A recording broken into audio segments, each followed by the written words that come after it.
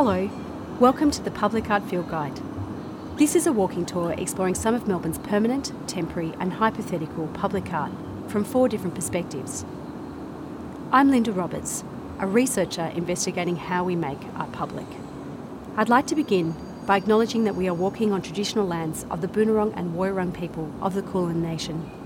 Sovereignty has never been ceded on these lands, and I pay my respects to elders past, present and emerging.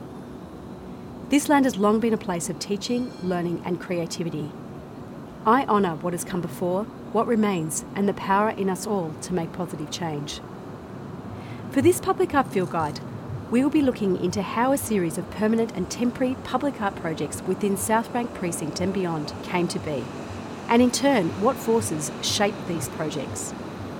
We will be discussing projects that have been led by philanthropists, government administrators and politics, media as well as direct artist action. Understanding what has gone before while seeking to reflect on knowledge gleaned from past successes and failures was a critical part of my role as the Public Art Program Manager at the City of Melbourne between 2014 to 2017. Similar to the Artist Placement Group, I believe that the context is half the work, and this guide today extends on this idea, with walking and conversation as a form of site locative research and exchange. So to help with the conversation today, writer, broadcaster and curator Sarah Workmaster joins me as respondent. Here we are at Queen Victoria Gardens, and what we're looking at here is a traditional Victorian era landscape.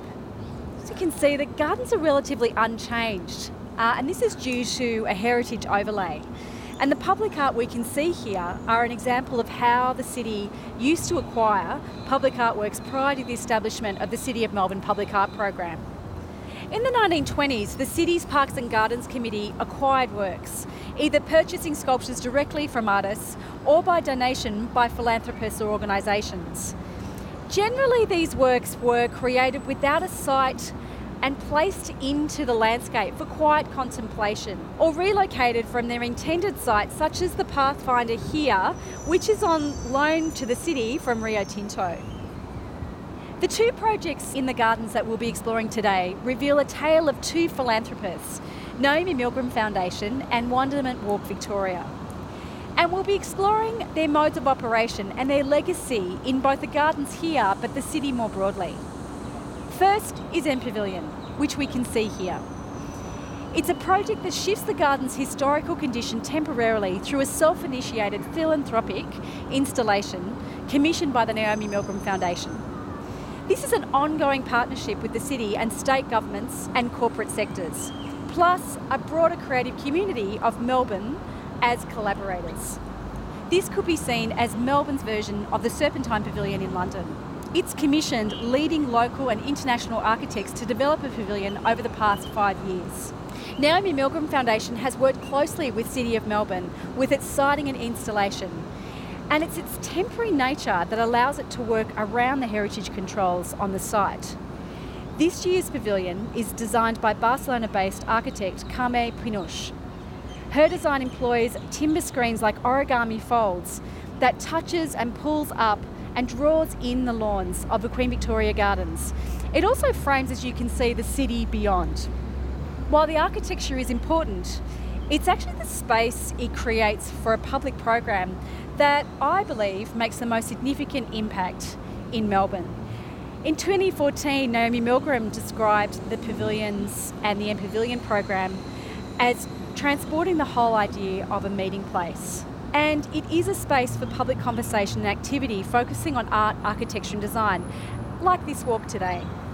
Initially it was fully curated when it was launched, but it now runs like an open call for activities from creative collaborators like myself and the facilitation of the Public Art Field Guide, while it still produces large-scale events through the 3 months of its programs while it's on site.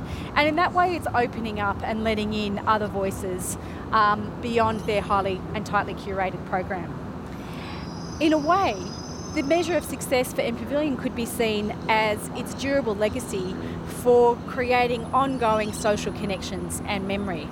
Speaking of social connections, who do you think the MPavilion is for and which communities engage with the MPavilion? Yeah, I think that's a really great question to consider. With its focus on art and design and, the creative community, in some ways while it has a really general and broad kind of open program, it is kind of talking to a quite specialised community in a way. It is the site where a lot of architects will gather over the summer to talk about the conditions of the city, just as it will be for artists to discuss critical issues as well. Something I've noticed, and I ride past the M Pavilion on my way home every evening. And for me, what's really interesting is the M Pavilion it's almost like this great party diagram of the pavilion as this piece of architecture, and then you have the security guard that is the lone security guard that sits there and is kind of looking after the pavilion itself. And I wonder about the community that sits around that security guard and whether their communities feel welcomed to join. I do think that M Pavilion has opened up a range of new programs that enable accessibility, and earlier this morning we had a number of young children here working on a workshop with parents. So I think that there's diversity of ages, but the types of communities, the diversity of those communities, is it still quite an elitist space? Is it enabling? How does a program like this open up to a broader community? It's interesting thinking about the methods of how you would open up a site to other voices. Moving beyond the social legacy, another legacy of M Pavilion has been the gifting of them to the city at the end of their season. And this was a deal struck by then Lord Mayor Robert Doyle back in 2014. So when I started in the city around that year, M Pavilion was a really interesting model to look at in terms of temporary and permanent public art commissions. It had multiple partners, and it meant that some of the city's restrictions on being able to directly appoint a creative or a designer could be worked around. It activated the same site over a number of years, but which kind of built kind of a memory on that site over a number of years. It also was an interesting funding model, and because it provided a mixed economy. The City of Melbourne supported M Pavilion in the production and install of the project, and then that went towards a permanent asset, which then they gained. And I wonder whether that went towards then, in terms of an economic model, enabled the city to then to depreciate the funds that they'd put towards, or the resources that they'd put towards the pavilion, depreciating that over 25 years. As M Pavilion is a temporary project, and as the pavilion is gifted to the city, a permanent site isn't always determined when a pavilion is designed or commissioned. And that means that the city needs to find each pavilion a new home. Public land is at a premium in a growing city, and it's sometimes a race against time to find an appropriate site before the next M Pavilion is launched.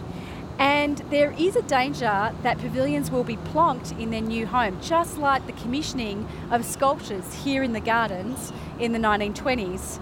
But now it's architecture pavilions that are kind of an expanded form of public art that are now being plonked across various parts of the urban landscape. More recently, the design of the pavilions have taken this into account by integrating the landscape into their concepts, so that they feel like they're part of a site when they land in their permanent home. Only one out of the past 5 pavilions have been installed in a public park within the municipality of Melbourne. Others have gone into private open spaces, so the Hellenic Museum or the Melbourne Zoo, or they've gone outside the municipality like Monash University, which is out at Clayton. How these are programmed and their success as meeting points, which was the original intention by Naomi Milgram, in their new sites has yet to be determined. Have you visited any of the M Pavilions that have moved to different sites? The second pavilion, which was designed by Amanda Levite, that one is in a public space, in a public park in Melbourne. It's down at Docklands.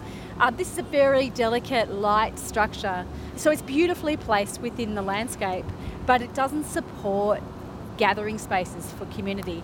And it would be great to go down there on a weekend. It probably is being used by the residents down there.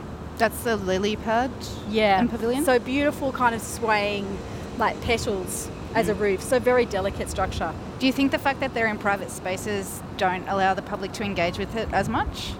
Maybe the intention, because they're on private spaces, the intention is that those organisations will enable a public program to sit and that they will manage some sort of activation program. So the city's deferred that responsibility to another organisation, and that might be the appeal of putting those pavilions into a privately managed public space. I don't think the pavilions, that idea of mass public appeal is once it's a permanent structure, whether that's the key objective. Because other than the Mandalevite one, there really isn't one that you can go and visit very easily unless you pay for going through and walking into the Melbourne Zoo, or if there's an event on for the Hellenic Museum. So, the Sean Godsoul Pavilion is all closed up. You can't even access it.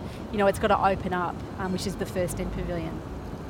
It will be very interesting to see where this end pavilion lands within the municipality or beyond, and to see whether this work might enable public accessibility.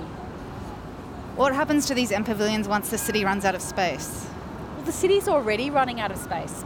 Public space is already at a premium. The city is growing at an exponential rate, and this is part of the issue that we're going to talk about in our next work, which is really talking about the city's trying to carve out and take over roads as a way of opening up new public space. So maybe end pavilion is only for a period of time. Maybe it's actually asking a question back to this heritage-laden site, asking about what are contemporary conditions and contemporary uses of a site that is so, it's kind of hamstrung by heritage overlays.